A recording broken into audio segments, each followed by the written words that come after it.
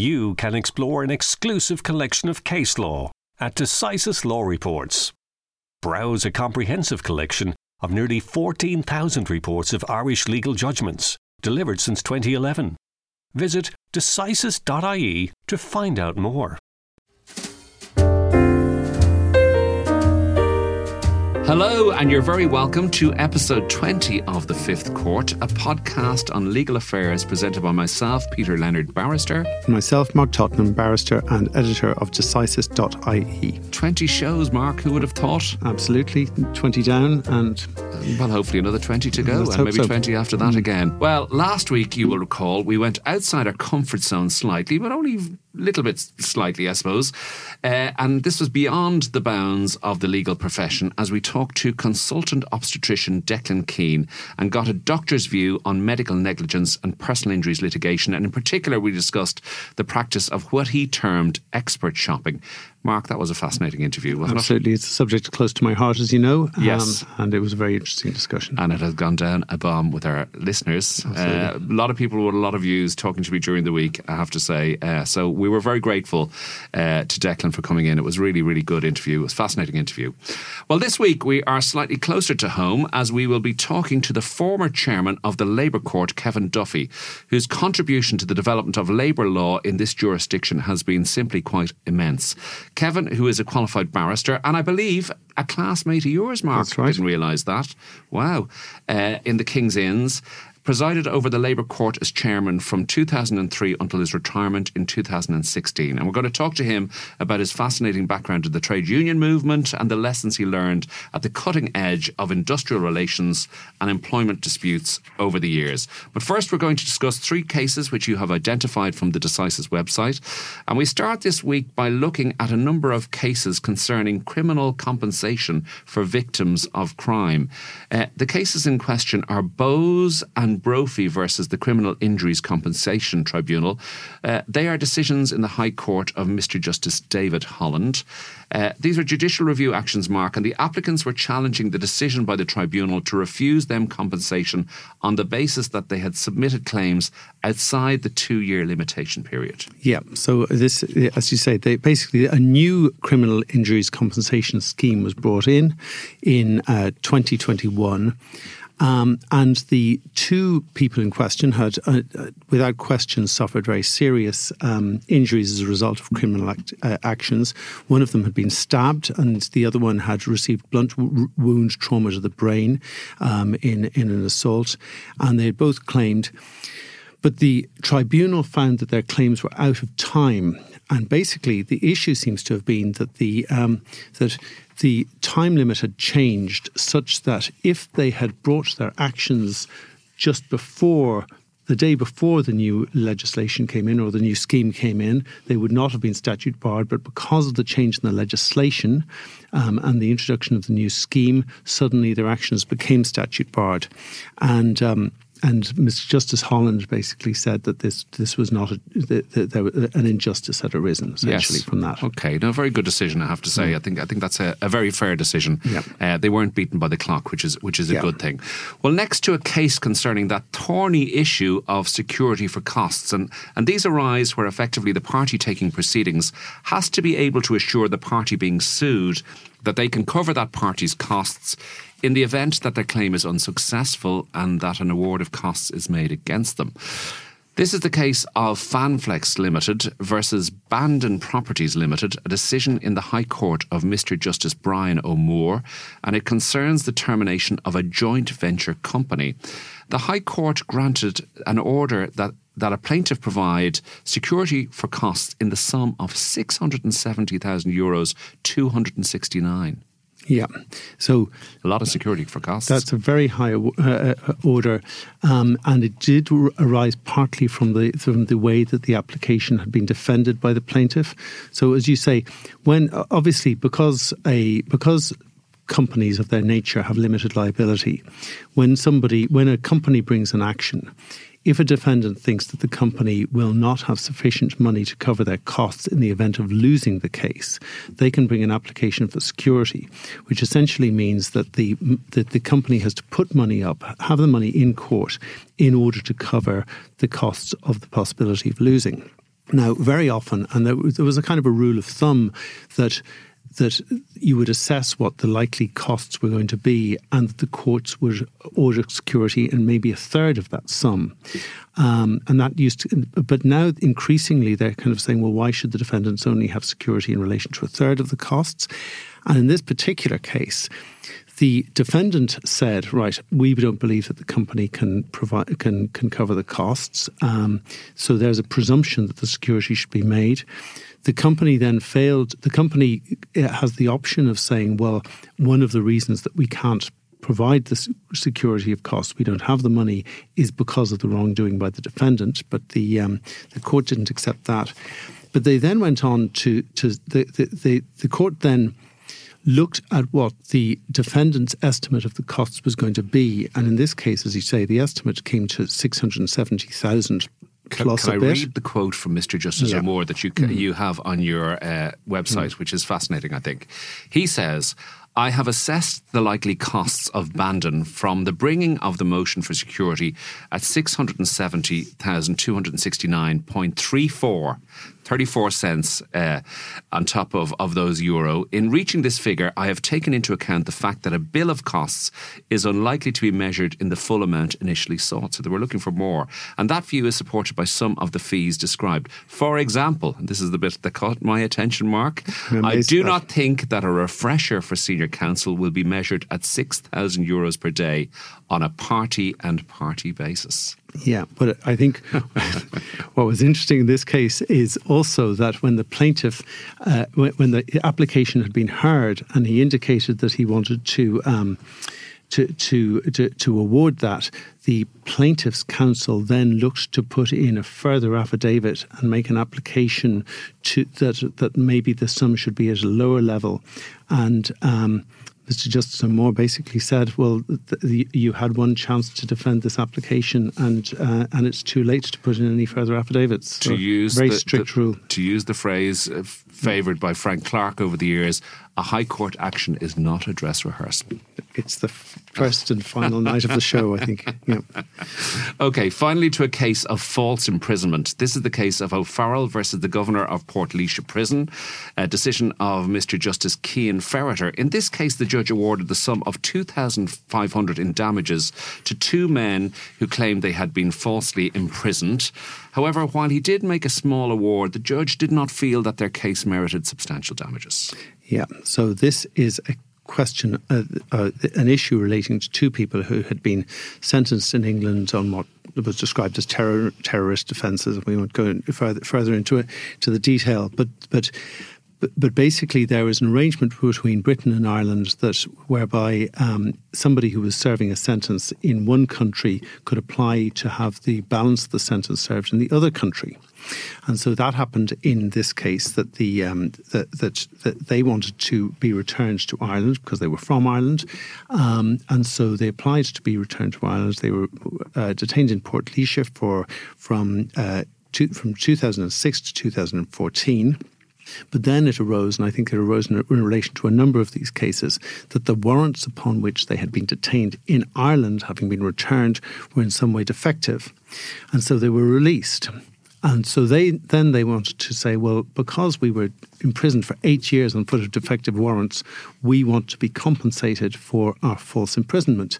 And on the face of it, that doesn't seem unreasonable. To be detained in Portlaoise prison can't be pleasant for anybody, let alone for 8 years on a defective warrant. However, it's not unreasonable. How do you put a value on 8 years of a man's life? Well, this is it. But the issue that arose here was, of course, the fact that they themselves had applied to be returned from England to Ireland. So if they hadn't made the application, they would have been kept for longer because they were released before the termination of their sentence. And so therefore they hadn't actually suffered any loss in that regard. Okay, very good. Thank you, Mark, for those. And so I should just say that the damages were of a nominal basis. So it was $2,500 to each person. Okay, very good. Back shortly with Kevin Duffy. Silence in the Fifth Court. Okay, it is my great pleasure to welcome to the studio retired Chairman of the Labour Court, Kevin Duffy. Kevin, thank you so much for coming in and talking to us. Well, delighted to have the opportunity, Peter. And there's Mark. been an emotional reunion here. I didn't realise yourself and Mark are former classmates. That's right. That's right. Did the King's Inns together? Yeah. It seems like a long time ago now. There you go. There you go. Did you ever practice? No. Which you were in the Labour Court at that stage. I was that roundabout I had then? just gone into the Labour Court. Yes. So, I went into the Labour Court in 1997 and I started in the Inns in 99, I think. So you were an assistant chair beforehand, were you, Kevin? Deputy chair. Deputy chair, sorry, a deputy chair. Okay, before you became chairman in 2003, is that right? 2003, that's right. Yeah, okay, all right. I was 6 years as deputy chair. And presumably qualifying as a barrister and training as a barrister, that was very helpful to you in terms of your work. It was indeed, particularly in light of the changes that were happening within the court, because I went into the court in 1997 and the only jurisdiction that the court had in respect of employment rights was under the 1994 Anti-Discrimination Equal Pay Act and the Employment Equality Act. Yes. Everything else was industrial relations, but it started to change around that time. I think the first additional piece of legal jurisdiction that the court got was under the Organisation of Working Time Act. Yes. Which was 1997. And all of the statutes that came on in the employment sphere after that came to the court. And made a huge contribution to employment law and what you could do in your role as chairman of the Labour Court. We're going to talk a lot about your role as a chairman of the Labour Court and the huge contribution you've made to employment law in this jurisdiction. But can we go all the way back, Kevin? Let's go back to the start. You started out as a bricklayer, I believe. That's right. Will you tell us all about that? Well, I started out, as you said, as an apprentice bricklayer. It was a very important trade, and it was I think a 6 or 7 year apprenticeship required in order to that was work an apprenticeship and a half, wasn't it? Well, most apprenticeships were 6 or 7 years, which had nothing to do with the length of time that it took to learn a trade. It was to do with the length of time that you needed to progress from being effectively a child, because a lot of people started at 14 or 15 years of age, and you became an adult at 21, so the period in between was an apprenticeship. It really had nothing to do with the length of time.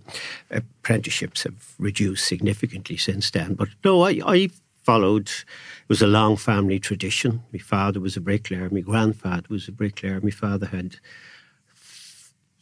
5 or 6 brothers, I can't remember which, all of whom were bricklayers. Wow. And I followed. So there's large portions of Dublin City, or maybe beyond, that you can look at and say, we did that? Lots of them have been pulled down since. But, and I don't think it had anything to do with the quality of the buildings. But yes, it's. I've often walked around the city and looked at gable ends and buildings and remembered so as well as putting the bricks in place. Absolutely. And as well as doing all that building work, you also became interested in the trade union movement. Yeah, well, I became a trade union official in the old Building Workers Trade Union in 1973. I'd been involved with the union for a number of years before that, but I became an official in 1973. And I worked in the union for the following 15 years, and then I moved to the Irish Congress of Trade Unions, where I became an Assistant General Secretary. So what trade union were you with initially? The building Batu, was it? It's now Batu. Batu was an amalgamation of 2 unions. But I never actually worked in Batu. I was responsible for setting up the amalgamation, but before it happened, I left and went to work for Congress. Okay. And what was that like? What was it like working for Congress? Congress was Who was there at that stage? Peter Cassels? Peter Cassels was the General Secretary. Peter had just come in as General Secretary. And it was decided at the time that they needed to beef up the industrial relations side of Congress. That was the time of social partnership and all of that. And I was employed and given responsibility for industrial relations, trade union organisation, and employment law, which was quite interesting because that was a time when there was quite a lot of employment legislation coming forward, mainly because of developments in Europe, the European Union. And I think it's very interesting because if you go back to when I started as a union official in 1973, there wasn't any employment legislation. There was the Redundancy Payments Act of 1967. There was a number of old Conditions of Employment Acts going back to the 1930s, which had applied mainly in respect to the distributive trade in shops and the like, but didn't have any broad application. And in 1973, there was the Minimum Notice in Terms of Employment Act, and that was it. Yes. So working as a trade union official in those days, that's all you had to know. So about. what was it? Industrial relations disputes then, was that it? Yeah, well, you see, at that time, and for quite a while afterwards, any rights that people had in employment or any obligations that employers had were derived from collective agreements, collective bargaining. And there was quite a high incidence of collective bargaining in Ireland at that time. It's gone way down now. But that was the main source of employment rights. Okay. And when did the nod come then to sit on the Labour Court? 1997.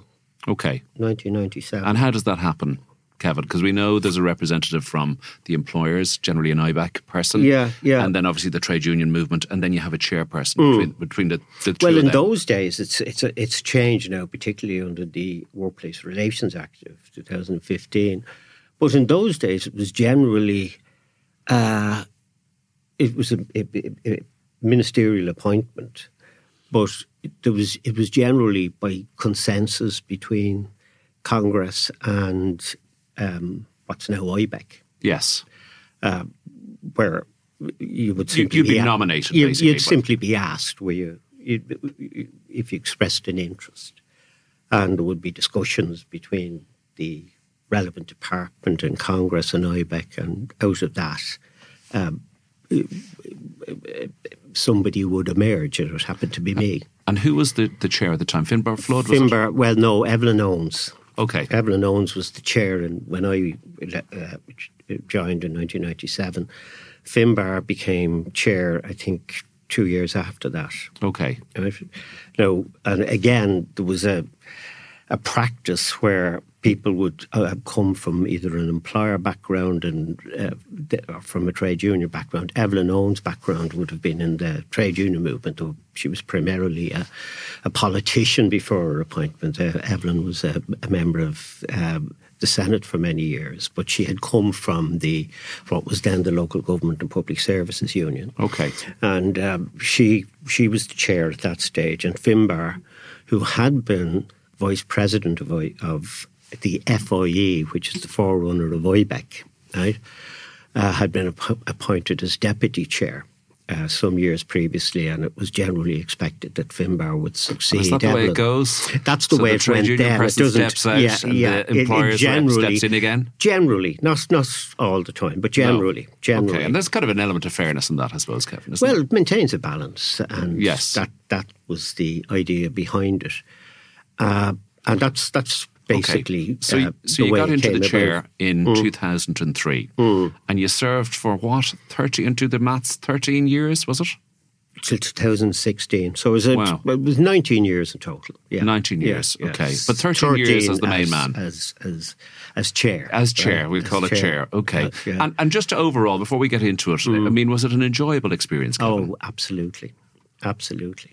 I was very lucky in many respects because Congress was extremely enjoyable. I loved Congress. It was challenging. I was involved in all sorts of activities that I found very satisfying. And the opportunity to go to the court came along, and it was a wonderful experience, particularly in light of the evolution of the court over that time. And there was very significant evolution, culminating, of course, in the 2015 Act, which effectively gave the Labour Court the status as the sole appellate tribunal in employment matters. And, you know, as I said, when I started in 1997, about 90% of the work was industrial relations. By the time I left, it was all statutory entitlements. It would reverse. It was about 70-30 in favour of employment rights. I'm interested in what you said, that when you started in the union movement, that people's rights derived largely from collective bargaining. So in those days, there was no Organisation of Working Time Act, there was no Unfair Dismissals Act, there was no Employment Equality Act. So basically, But so the effect was that basically it was all contractual rights deriving from collective bargaining. So would it be fair to say that then, with the introduction of all this legislation, that the role of the union movement has been kind of reduced? Well, the role of the trade union movement has diminished significantly over time for a variety of reasons. I'm not sure that's necessarily at the forefront of it, but it's trade union density, not just in Ireland, but everywhere, has diminished significantly. I don't know what it is. I mean, you hear various figures as to what the trade union density in Ireland now is. Some people will put it as low as 13% in the private sector. It's much higher, of course, in the public sector for a whole variety of reasons. But in those days, trade union density was way up at 60% of the workforce. So it was, I suppose, to describe it as contractual, as obviously as lawyers, that's what the term we would use, but it was a collective agreement that people were expected to abide by.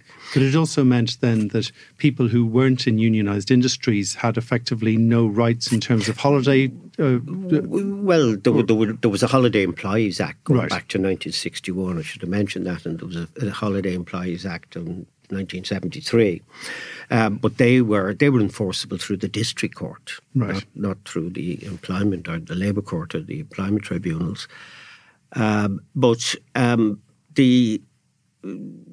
Because you had this problem with non-unionised employments, or where collective bargaining didn't take place, you had provisions under the 1946 Industrial Relations Act, principally in relation to joint labour committees, which were intended to regulate areas that couldn't be regulated by collective agreements, because I think the whole thrust of the 1946 legislation was that the primary mode of determining pay and conditions of employment should be collective bargaining. It was very heavily it was directed towards facilitating and encouraging collective bargaining. And were we following, I mean, if that was 1940s legislation, were we basically adopting the sort of UK model at that stage, or did we have a different? I think the labour relations system in Ireland obviously was derived from the British system. We inherited it, but and you did have things called trade boards, which operated in the UK and operated in Ireland going back to pre-independence days. But the Labour Court was a unique institution. There was no parallel, nor has there ever been a parallel in the UK. They have a body called ACAS, but that's a conciliation body. It's not an adjudicative body. So the Labour Court was a pretty novel initiative that was taken brought by in Sean the Lass. 1930s, right? And it was primarily came about because in the during the war. The emergencies, we had it. There were wage standstill orders, so people couldn't claim, and strikes were effectively prohibited. All of that was coming to an end after the war. I think there was a concern that there could be very considerable industrial unrest, and the Labour Court and the various systems that were put in place around the Labour Court were intended to find another way of dealing with industrial disputes apart from industrial action. Now, didn't mean that there wasn't industrial action. There was, but the Labour Court was unique in the sense that it was a body that was established to give a third view on the merits of a dispute. Yes.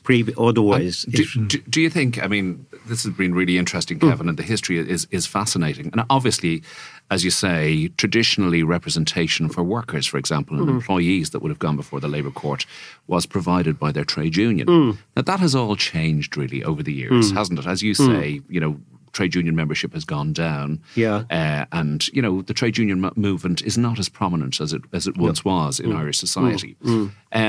But do you think the Labour Court has moved with the times? Obviously, when you came in, there was the E80 in existence at the time. You had rights commissioners who were the first instance place, and then they would appeal their decisions to the Labour Court. Then we got the 2015 Workplace Relations Commission Act, which basically created the Workplace Relations Commission, and then the one appellate court, which is the Labour Court.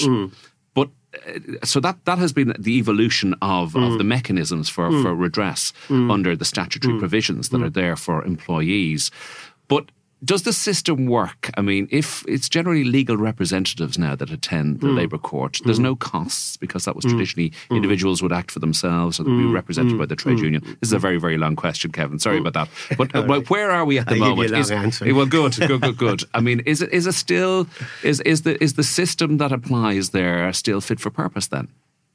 Oh, well, the system has evolved. I mean, as I was saying to you earlier on, it has moved from being an industrial relations body. If you look at the 1946 Act, the mandate for the Labour Court is to give its opinion on the merits of a dispute and on the basis upon which it should be resolved. So there were no rules other than common sense rules, you know, to try and find an accommodation between parties who were in dispute.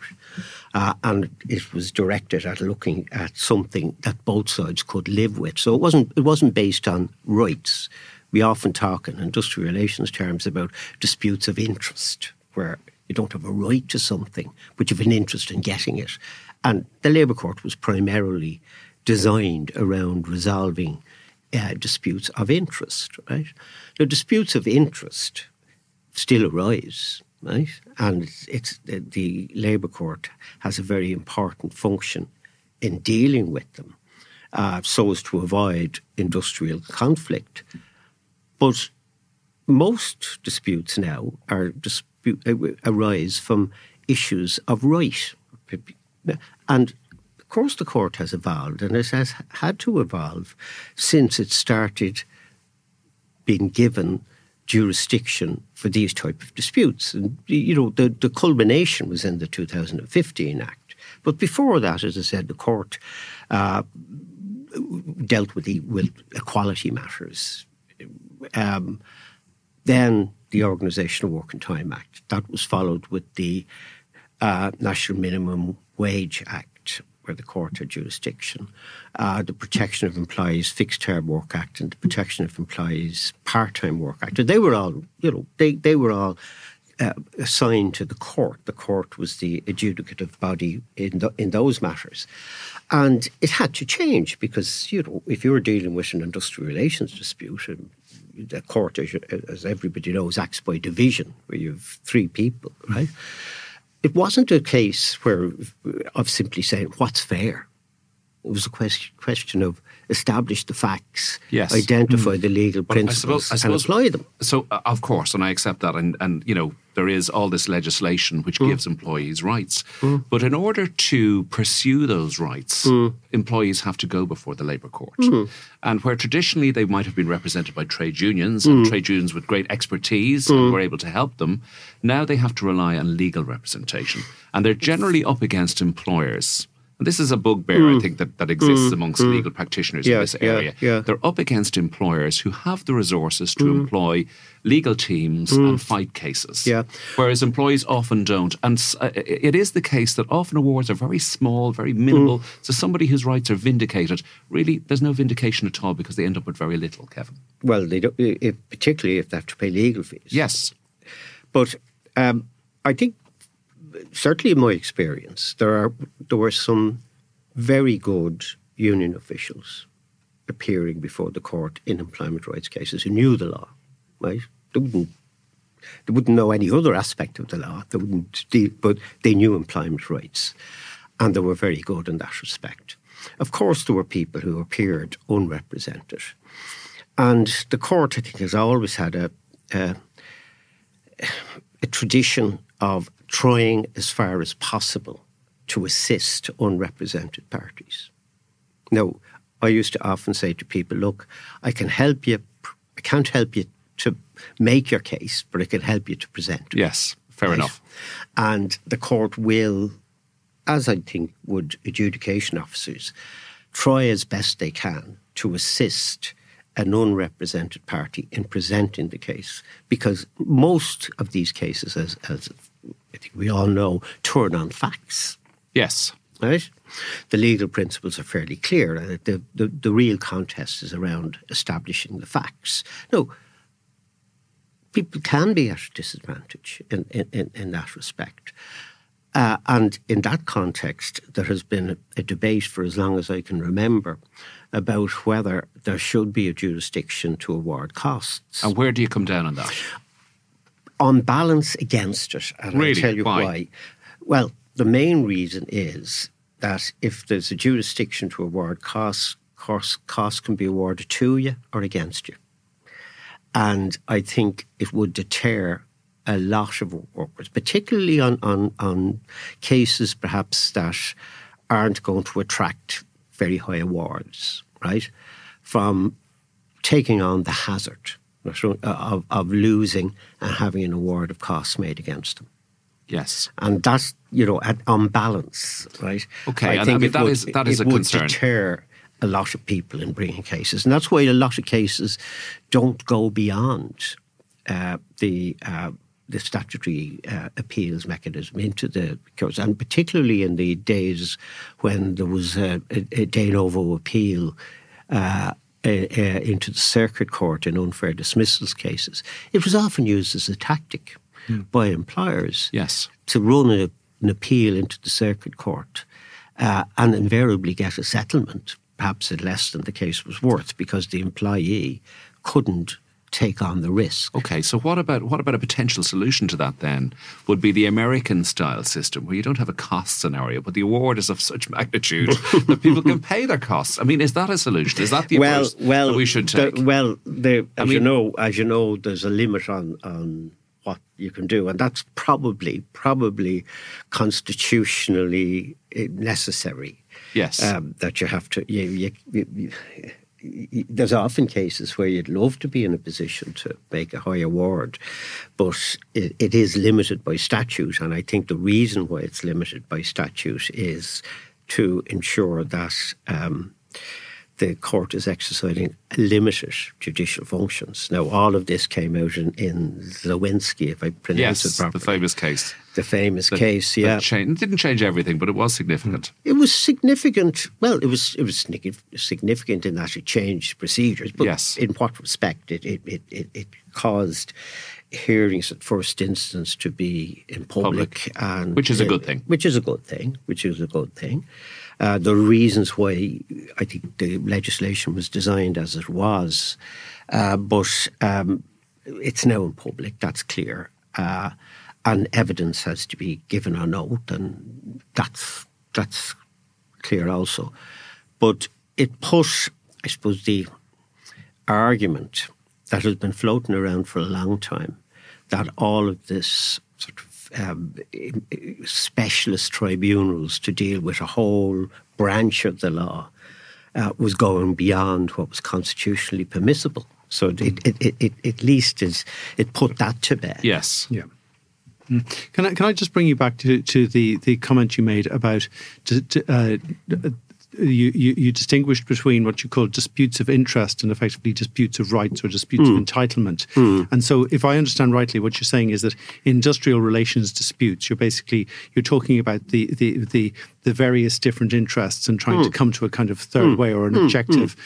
And then you've got your disputes of entitlement where you've basically got to apply the law as closely as you can. And you've obviously sat over both types of dispute. Yes. And when you're... Does it take a different type of skill to determine one rather than another? It does. And do you think are disputes of interest still happening to the same extent? Oh yeah. But, and the same people are sitting over both? Yeah, and it's the disputes of interest that most people hear about. Right? Sure. I mean, if you have, for example, a dispute in public transport, right, it potentially affects thousands of people. Yeah. Right, who are discommoded by the fact that the buses aren't running or trains aren't running or whatever, right? And there's always an imperative about trying to find a way of resolving those disputes and getting the buses back on the road or whatever, right? A dispute of right invariably affects one person. Yeah. Very important to that person. And how come it affects one person? How come in these disputes of interest, Kevin, they can only be resolved at 6 o'clock in the morning? Do you have to stay up all night? Probably. It's a long tradition. That isn't a long tradition. No. So we will meet at 3 o'clock and we'll eventually do a deal in 15 hours' time. Once the horse is still alive, you have to keep flogging it. Can I just ask you, Kevin, just with your vast experience and genuinely, I mean, the contribution you made when you were chairing the Labour Court and since, and I know you've done loads of different things since, like public pay commissions and all those sort of things that you've chaired, but lacunae within employment law and statutory rights, is there any gaps that you found when you were presiding over cases that you felt weren't covered by the legislation that's out there? Well, most issues that arise are covered now. The extent of the coverage is another matter, and there are some lacunae in some of the statutes, and obviously they have to be looked at from time to time. And some of them are highlighted from time to time in cases before the superior courts. Yes. And one that comes to mind is a case that it became well known as the Nano-Nagle and Daly. Yes. Right? And one of the things that arose there was that there is, under the directive, an obligation to provide reasonable accommodation. Right? But this is an employment equality case. In employment and equality, this was a person with disability. Yes. And the whole thing turned on the extent of an employer's obligation to provide reasonable accommodation. But what emerged was that while the Act prescribes that there should be reasonable accommodation, it's not a standalone cause of action. If it doesn't happen, for example, a failure to provide reasonable accommodation doesn't come within the definition of discrimination, such as, for example, harassment is deemed to be discrimination for the purpose of the 1998 Act as amended. But and that point was made by the Supreme Court. Perhaps a lot of people didn't latch onto it, but certainly Mr. Justice McMenamin emphasised that point, that there wasn't a standalone right to reasonable accommodation. It's, if you like, a defence to a defence. So if the employer pleads that the person can't do the job, they can counterplead, well, I could if I was given reasonable accommodation. Okay. Can I jump in with one further question before we, because this has been brilliant and we're unfortunately we're pushed for time, so we have to wrap it up, Kevin. Protected disclosures. Yes. That's been a whole new phenomenon, and it was kind of coming in as you were going out the door. What do you make of that? Well, it hadn't actually come in. Is it 2018 is that Act? The 2014, but it probably wasn't implemented. It probably wasn't implemented, yeah, right. I went in 2016. I didn't have a case under that. What I have you could have had a bit of fun with that. Just for the benefit of our listeners who may not instinctively know what a protective disclosure is, this is the issue of whistleblowers, isn't it? So this is where somebody effectively says to somebody else, there is bad practice going on in my workplace and I think something should be done about it. And somebody who then gets fired for making that kind of disclosure. Isn't that's the issue, isn't it? Two things about it. Firstly, it develops a concept that was already there called penalisation or victimisation, as it's described under some statutes. So the concept of penalisation or victimisation was well established under, and I dealt with, umpteen cases, principally under the Safety, Health and Welfare at Work Act. There's a lot of penalisation cases. So the principle and that's the legal test that still applies. It's the same legal test that applies. I have dealt with, in a private capacity since retirement, I've been asked to investigate some protected disclosures, complaints. Yes. And look, in some instances, right, not all, it is a very important piece of legislation, and we've seen lots of examples of, the benefit that can be derived by society generally from people who have the good conscience to disclose wrongdoing, right? And they should be protected. A lot of cases are taken where the disclosure couldn't reasonably be construed as having any public interest dimension. And of course, the courts have said that there doesn't really need to be a public interest element. I think that's been looked at in a revision of the legislation. But generally speaking, I think, while there are difficulties, as there always are with new legislation, right, the principle that people who disclose wrongdoing should be protected, I think is a really good one. Is a good one. Kevin, they are literally freaking out behind the window here, so I better wrap this up.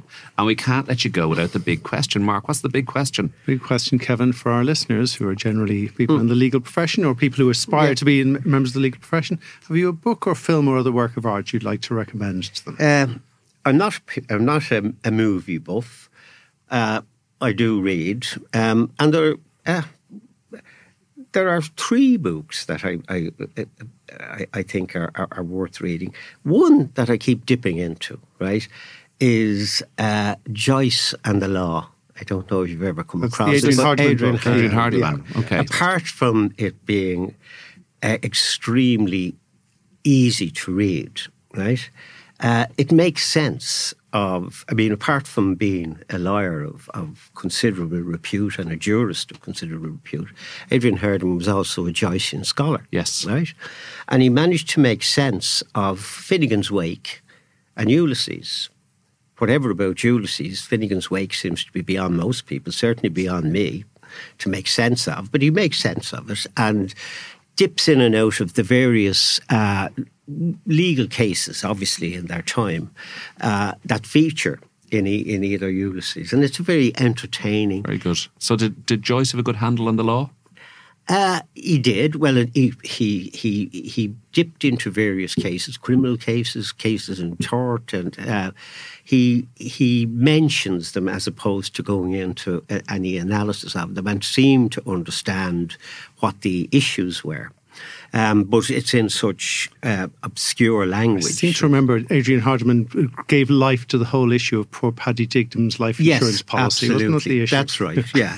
And that turned into a discussion on the law around insurance and contract, right? And that's one. There's another one which is that wouldn't generally be known, but it's a good read, particularly for those of us who've gone in and out of King's Inns. It's called A Night at the Inns by Henry Murphy, who's I think a practicing, absolutely, very esteemed barrister. And it's a series of really short stories, fictional, but all around the dining at the inns and what happened before and mainly what happened afterwards. It's worth reading. Another one which I got my hands on many years ago, and again dip in and out of, very old one, but The Old Munster Circuit. Oh, okay. Yes, that's the Maurice Healy. Maurice Healy, yeah. And that's actually very, again, well-written book, which is all about life at the bar 100 and something years ago, right? And it's a very good, entertaining read.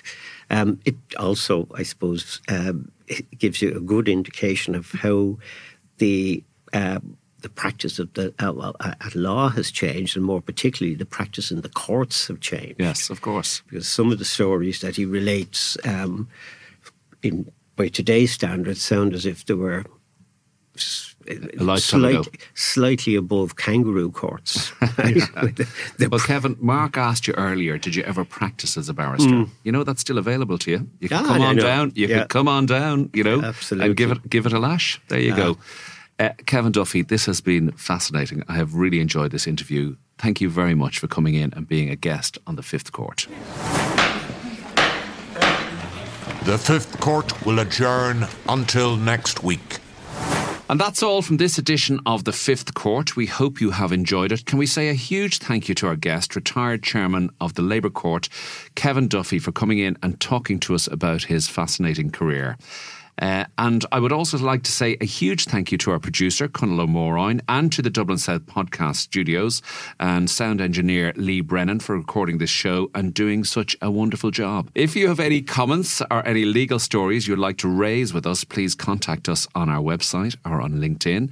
And Mark, we're asking people as always to share our show. Absolutely. LinkedIn, Twitter, Instagram, or wherever you feel that members of the legal community are likely to hear about the show, or anybody else who might be interested. Please tell them about it, you know. So from me, Peter Leonard. And myself, Mark Tottenham. Thanks for listening, and we'll see you soon in the Fifth Court.